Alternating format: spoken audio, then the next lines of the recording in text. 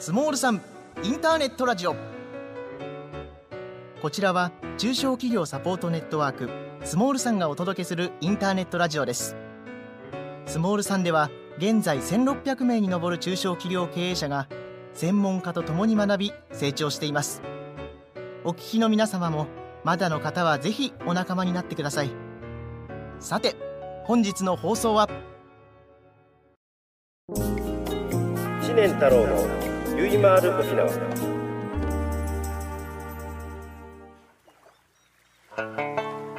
知念太郎のゆいまーる沖縄。ゆいまーるとは私の一番好きな沖縄方言であり、直訳すると結び回るとなります。県外にもゆいという相互扶助の制度がありますが同じです。番組では沖縄を良くしたい、日本を良くしたいとの熱い思いを持つ仲間、尊敬する先輩の方々をゲストに迎え、熱い思いのバトンを結び回してまいります。さて今月のゲストは先月に引き続き有機経営株式会社代表取締役上地健さんにお越しいただいております。はい、またですね、先月に引き続きますが自己紹介や、企業理念とかね、思いを少しご紹介いただけますか。有機経営株式会社の、代表しています上地と申します。よろしくお願いいたします。よろしくお願いします。で我々は有機経営という名前でやっているんですけれども、その思いとしましては、組織を有機的かつ、機能させるということを最大の、目的としています。で組織が有機的っていうことであれば生産性の向上とか、創造性の発揮で、また新しい価値っていうものの発見、もしくは創造というものを作っていけばですね、日本人口減少という時代を迎えているんですけれども、そういった時代でも十分に対応できるんではないかと考えております。なので、ロゴの方もそういうような思いを反映させるロゴとさせていただいておりまして、氷山がこう出てるんですけれども、そこの方はそれぞれの会社さんのサービスとか、商品とか製品っていうものがありますと。それはもうお客様から見えるというところなんですが、これを支えている見えないところですね、水面下を支えているのが有機的な人間関係、ネットワークであるというようなことをロゴは表しています。ありがとうございます。ぜひロゴをね見ていただくために有機経営のねホームページ見ていただければと思うんですけどね、氷山があってその下にネットワークがね、しっかり深くつながっているということですよね。もうまさしくね、この有機経営されると会社は絶対良くなると思いますね。本日はよろしくお願いいたします。よろしくお願いいたします。きれい、気持ちいい、心地いい、住まいから笑顔を作り出す。宝工機はそんな住まいづくりのお手伝いをしています。25年間積み上げた技術力とサービスでハウスクリーニング、定期清掃、植木のお手入れからリフォーム、水のトラブル、ゴミの撤去、蜂の駆除まで、お住まいのお悩みなら何でもご相談ください。高い品質、良いサービス、宝工機。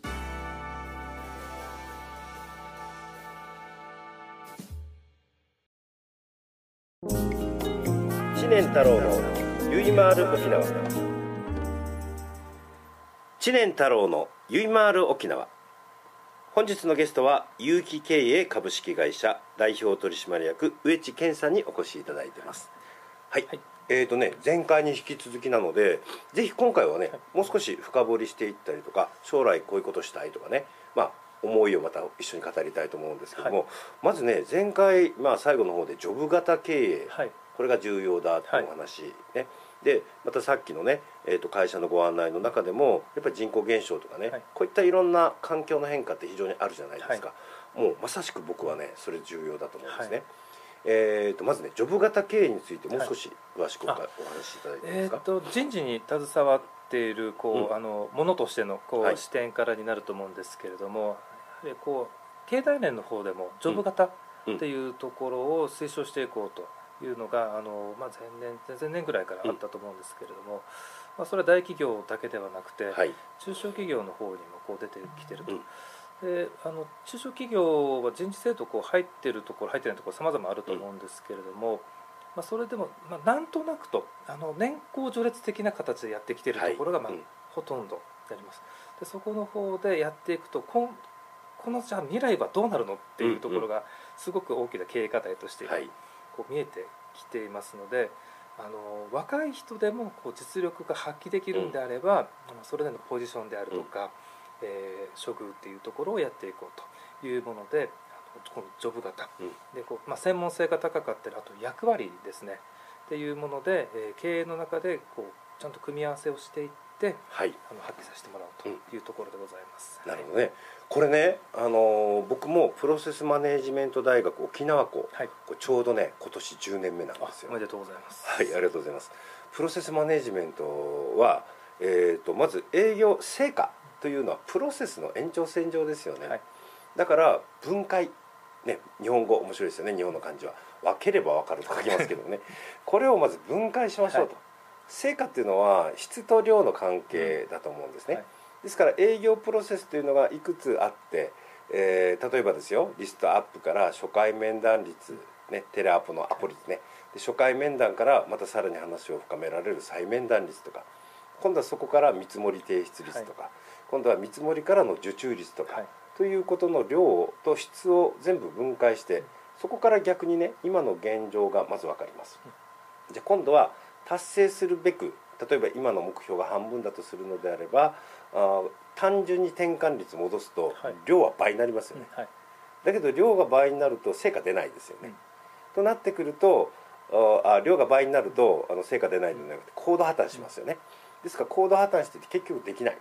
ということになるので、どの転換率のどの質を上げないといけないのかっていうのを具体的にしていく考え方なんですね、ですからまさしくジョブ型を、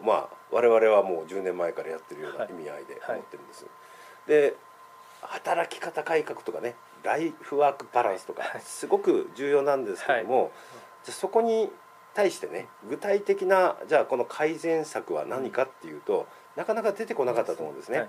それが僕はこのプロセスマネジメント、もしくはジョブ型というところに行き着いて、結局生産性上げないとどうしようもないじゃないですか。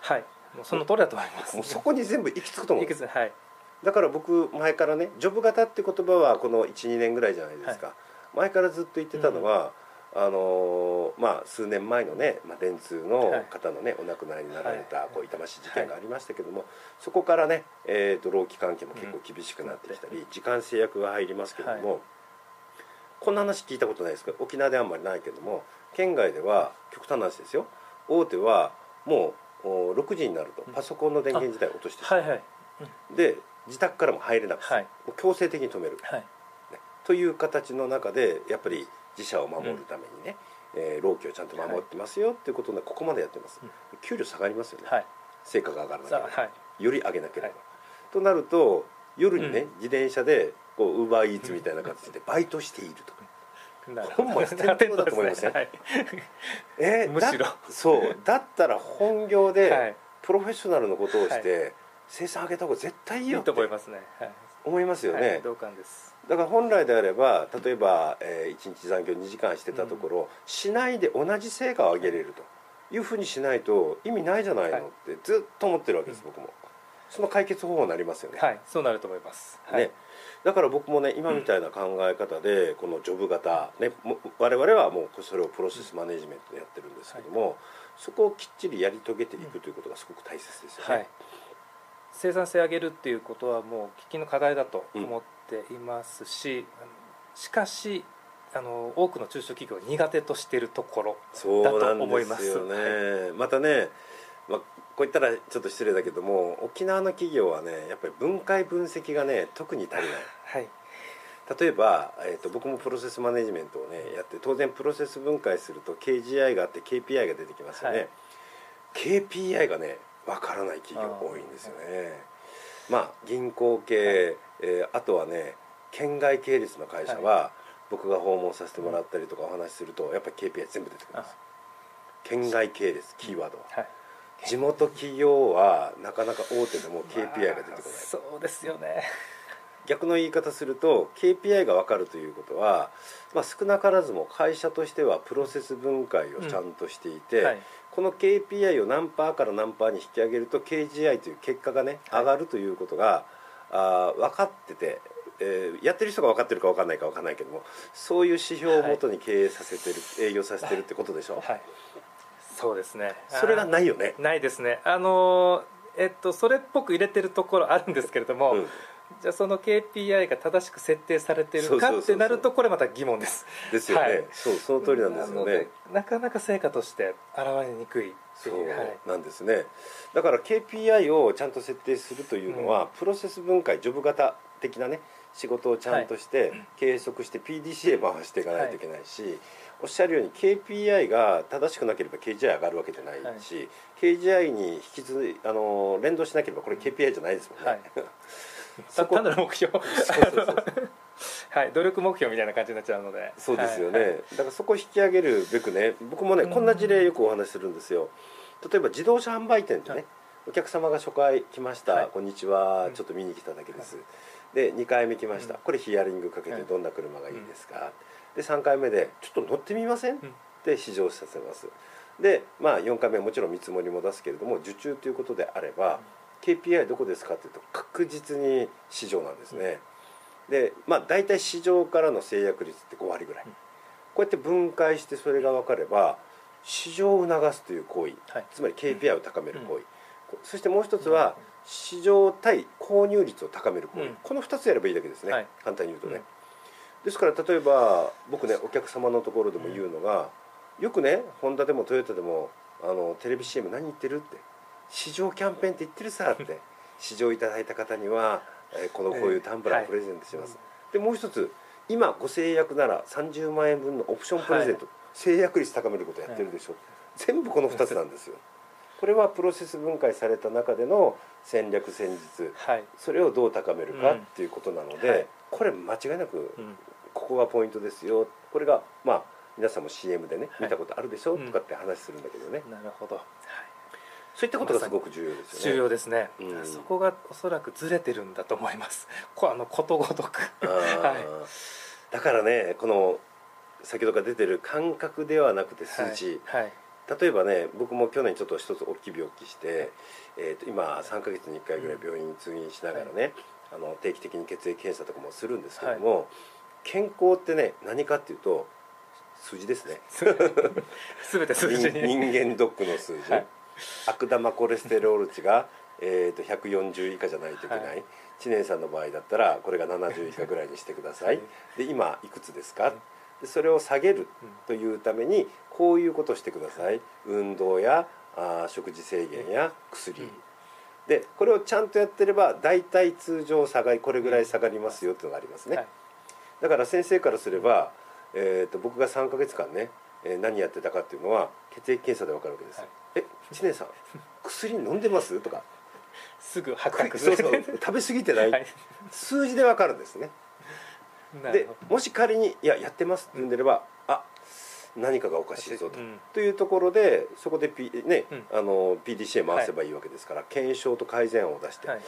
じゃあ運動が足りないかもしれないな、じゃあこれこうやってみようかとか、でそれの繰り返しで、望む成果を出すべく行動をコントロールして、これができれば成果が出るのは 100% ですよ、と思うんですよね。まさしくそうだと思います。そういったことをきっちりサポートされてるわけですね。なかなか大変ではあるんですけれども、中にはやっぱり、やった感とか、やったつもりで、自分はもうこれだけ頑張ったっていうもので満足しちゃうっていう傾向がありますので、そうじゃなくてちゃんと成果とか結果っていうところから振り返ってみて、そこを頑張ったのかもしれないんだけれども、頑張り方が間違ってるかもしれませんし、足りなかったかもしれないというところをしっかりお話をして、じゃあ下期はこういうふうにやってみようとかっていうのがやはり重要だというふうに思います。そうなんですよね。もうまさしくねそのように思います。もうなんかね、今日は同じ志、同じベースのねコンサルティングをね見つけたなっていう感じで気持ちがいっぱいです。私も嬉しいです。番組はまだまだ続きます。地域コミュニティを大切にする金融機関第一勧業信用組合。地域やお客様の課題解決、そして永続的な社会づくりに貢献します。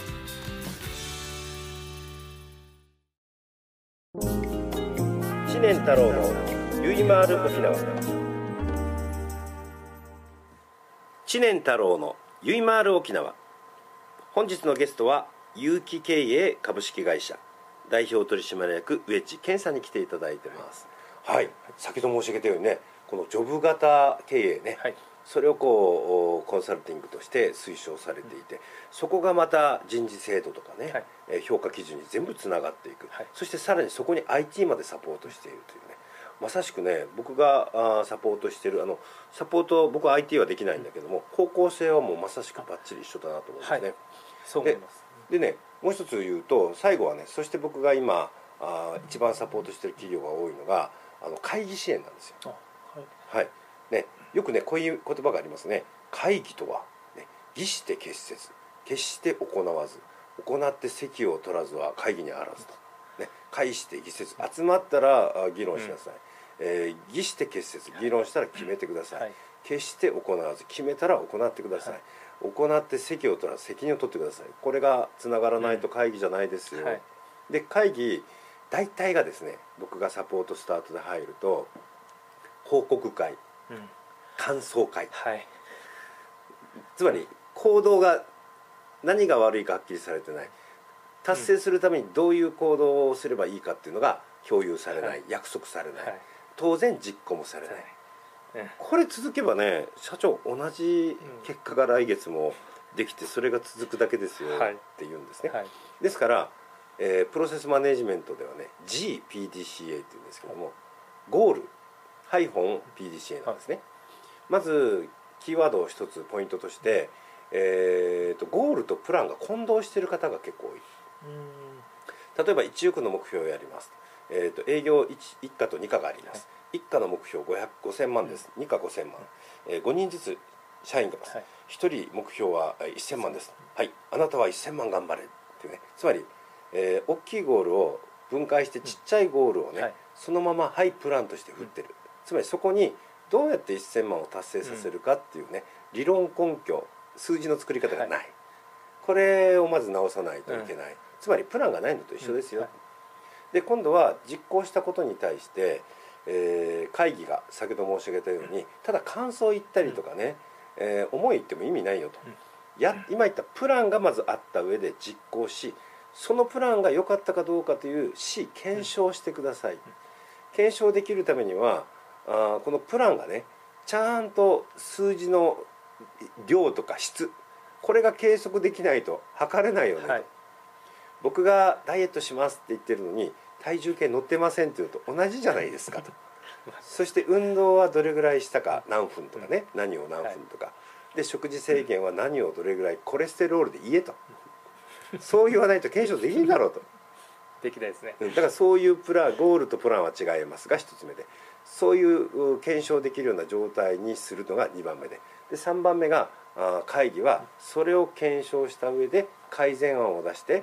再プラン、これだったら達成できるぞっていう具体的な行動の再プラン、ここまでやらないと会議じゃないですよ、僕はこんなサポートしてるんですよ。素晴らしいです、はい、これははいね、はい、上地さんやってるのと多分一緒でしょ。近い、はい、ところがあると思います、やっぱり、ね、はい、行動っていうところに、はい、落とし込んでいかないと結果というのは出ないので、はいはい、ただ単に頑張りましたっていうような報告会はやめましょうというような、はい、そこは一緒ですね。そういったことをねやっぱりやりながら教えていくってすごくいいですね、はい、話は変わるんですけどね、キャンプでもちょっと話したんですけども、僕はねもう今年55になるんですよ、上地さん今年おいくつですか。42で、43ですね、はい、ちょうど一回りしたんですよね、はい、僕も40過ぎぐらいからかな、ちょうど一回りぐらい上の先輩にすっごい可愛がられて、はい、なんでこんなに僕のことよくしてくれるんですかって、俺をね兄貴分だと思って全部お前にね人脈もね知識もあげるよって言うんですよ、はなんでですかこんなによくしてくれるんですかって聞いたら、ちょうど僕の親父の知り合いでもあって、うちの親父の年代って二回り上ぐらいですね、大体ね、はい、俺はね君の親父と君のちょうど中間ぐらいの一回り差なんだと、二回りも年が離れると人脈ってつながらないんだよ、ほぼって。大体やっぱ引退してますよね、だから俺は一回り下のね君のこと気に入ったから君を育てたいって言ってくれたんですよ。へえ、こんな考え方があるんだ、ありがとうって。でそして僕もそうですけどね、まあスモールさんとかプロセスマネジメント大学とかいろいろやってますけれども、コンサルタント会社としてね人材教育を大きくしようとあんま思ってないんですね、っていうのはコンサルタントほどねなかなかこう育成して再現性難しいのが逆にないので、ですから同業のコンサルタントで自分で志を持ってやってる人に、もし僕でよければ知識とかね経験とか人脈つなぎますよっていうことを言ったりとかしてるんですけど、ちょうどね植地さんの年代ぐらいの一回り下ぐらいの人につなぎたいわけ、植地さんがよければ、もうありがとうございますぜひぜひ、ご教授いただければ。その代わり一つ条件があるぞと思ってるのは、それをまたつないでやってくれよと。ね、植地さんが43ですか、となると31ぐらいですよね、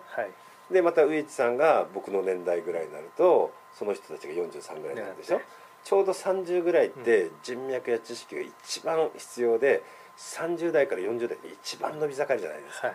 というふうにねなんかつながってきたら嬉しいな、これはいいですねって思ってます、だから植地さんとねそんなこうつながりをね僕は持ち続けたいななんて思ったりするんです、ぜひお願いいたしますね。もう植地さん実際どうです、仕事されていて、コンサルティング仲間みたいな逆に植地さんの年代でね、同年代ではそれほど多くはやはりなくて、どちらかというと下の方にそういう人材というか人間が、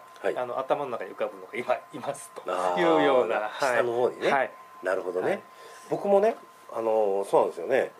植地さんの年代ぐらいから、この仕事ちょうど僕も始めて、いろいろこう考えて横のつながり持ちたいと思うんですけども、なかなかいない、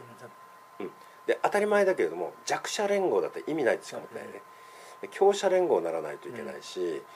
そうしないと沖縄のためにならないじゃないですか、それで僕もねスモールさんもそうだし、プロセスマネジメントもそうだし、また今年から開催していく M&A セミナーもそうだけども、全国区のものを持ってきて、僕自身が全国レベルの人間じゃなければ沖縄よくできないと思ってるんですね、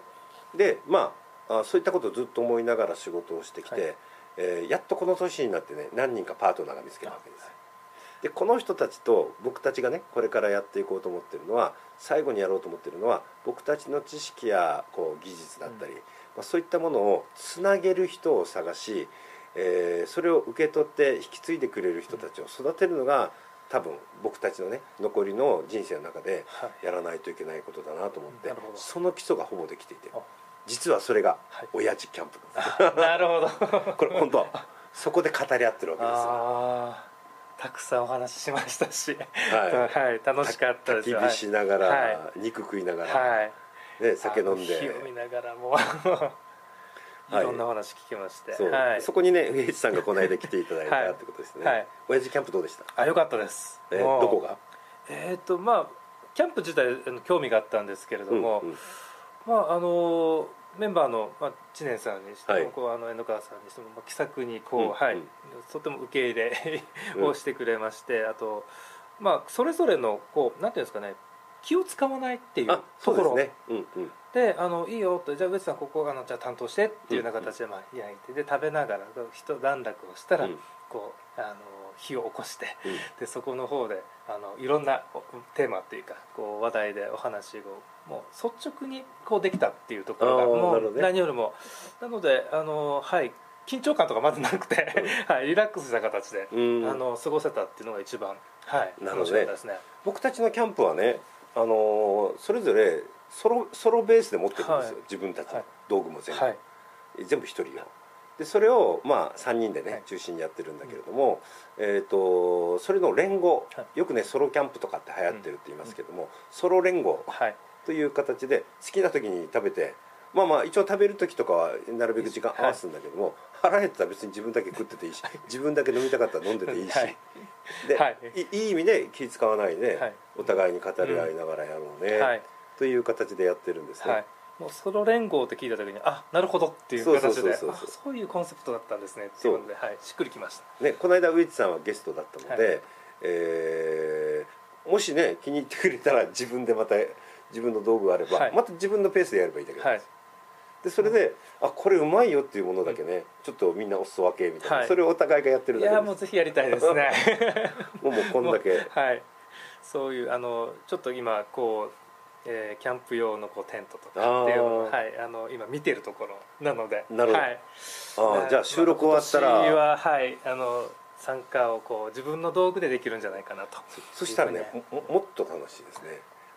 収録終わったらあと僕のコレクションちょっと見ていきますか。もうぜひ見たいです。収納されてるっていうことをこの前キャンプでお聞きしたので。そうなんですね、会社に置いてるんですよ結構な量とかになっていると思うので、どういうふうに収めてるのかなっていうのが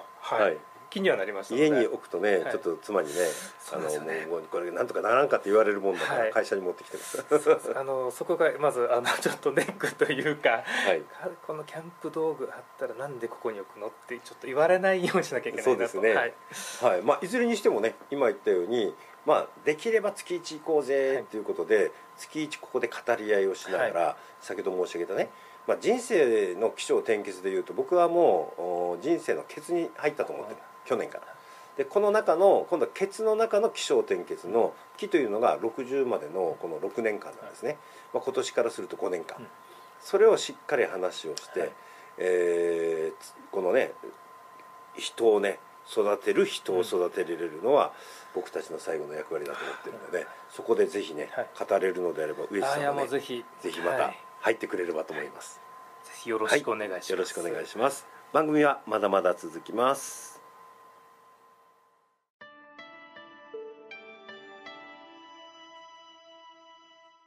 日本一おいしいどら焼きをはじめ、中尾清月堂には春夏秋冬季節をお届けできる一品がいつもあります。味わい、彩り、時を受け継ぐ技、心をつなぐひとときのために伝え愛された菓子心、富山県高岡市の伝統の和菓子屋中尾清月堂に来られんか。スモールさんは1600名に上る中小企業経営者と10名の専門家たちが共に学ぶ知的サポートネットワークです。月2回ニュースが配信され、そして全国にゼミが組織され、毎月勉強会が行われています。入会ご希望の方はホームページからどうぞ。知念太郎のゆいまーる沖縄。知念太郎のゆいまーる沖縄。本日のゲストは有機経営株式会社上地健さんにお越しいただいています。上地さんのね仕事の仕方やジョブ型の話もいろいろさせてもらいましたが、前回一緒にキャンプを行った話をね、させてもらって、そこからいろいろ語っておりますけれども、上地さんはね仕事を通して、沖縄をどうしたいとか、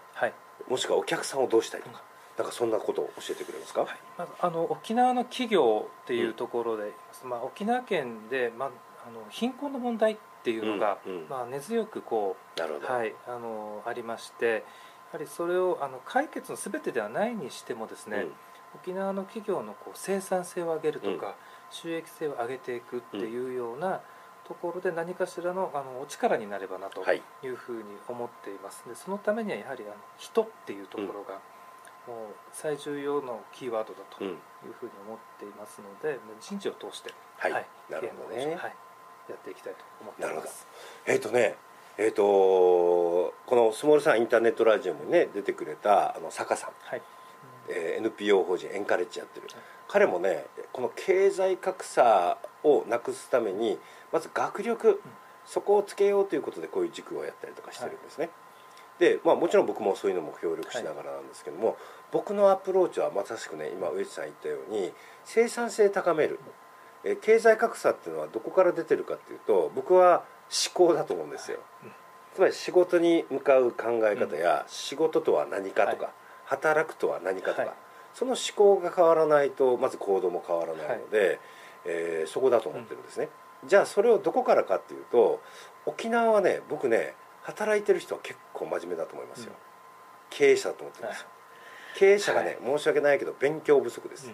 ですからもっともっと勉強してもらって、生産性を高めるとはどういうことかっていうのが、経営者ことを学んでいただいて、それを社員に落としてもらいたい、そうすることによって社員が生産性高めるということはどういうことかっていうのが分かり、そしてそれが家族に伝わって子供に伝わって経済が豊かになると経済的に豊かになると塾生かしたりとかっていうこともできるようになってきてって、だから塾の無料塾というアプローチは坂さんの方がやってるんですけど、僕はこの経営者の方からねアプローチをしていきながら沖縄を良くしていきたいなと思うんですね、全く一緒の、気持ち考え方ですね。だからね、なんかね、上地さんと今日共鳴できるところがたくさんあってね、いいなっていうふうに思うんですよね。楽しいお話をたくさん聞かせてもらいまして、沖縄をね、ぜひこれからもね、一緒に良くしていっていただきたく思いますので、もうこちらこそもよろしくお願いします。じゃあ僕たちのアプローチは、企業のサポートを通して経営者から社員、そしてそこからまた家族につながっていくことによって、沖縄の生産性を高めて、そして収入も当然高まっていきながら、沖縄のね、確かに貧困問題多いけどそれをどんどん改善していって、沖縄をね幸せにしていきたく思いますので、よろしくお願いします。よろしくお願いいたします。どうも2週にわたりご出演いただきましてありがとうございました。こちらこそありがとうございました。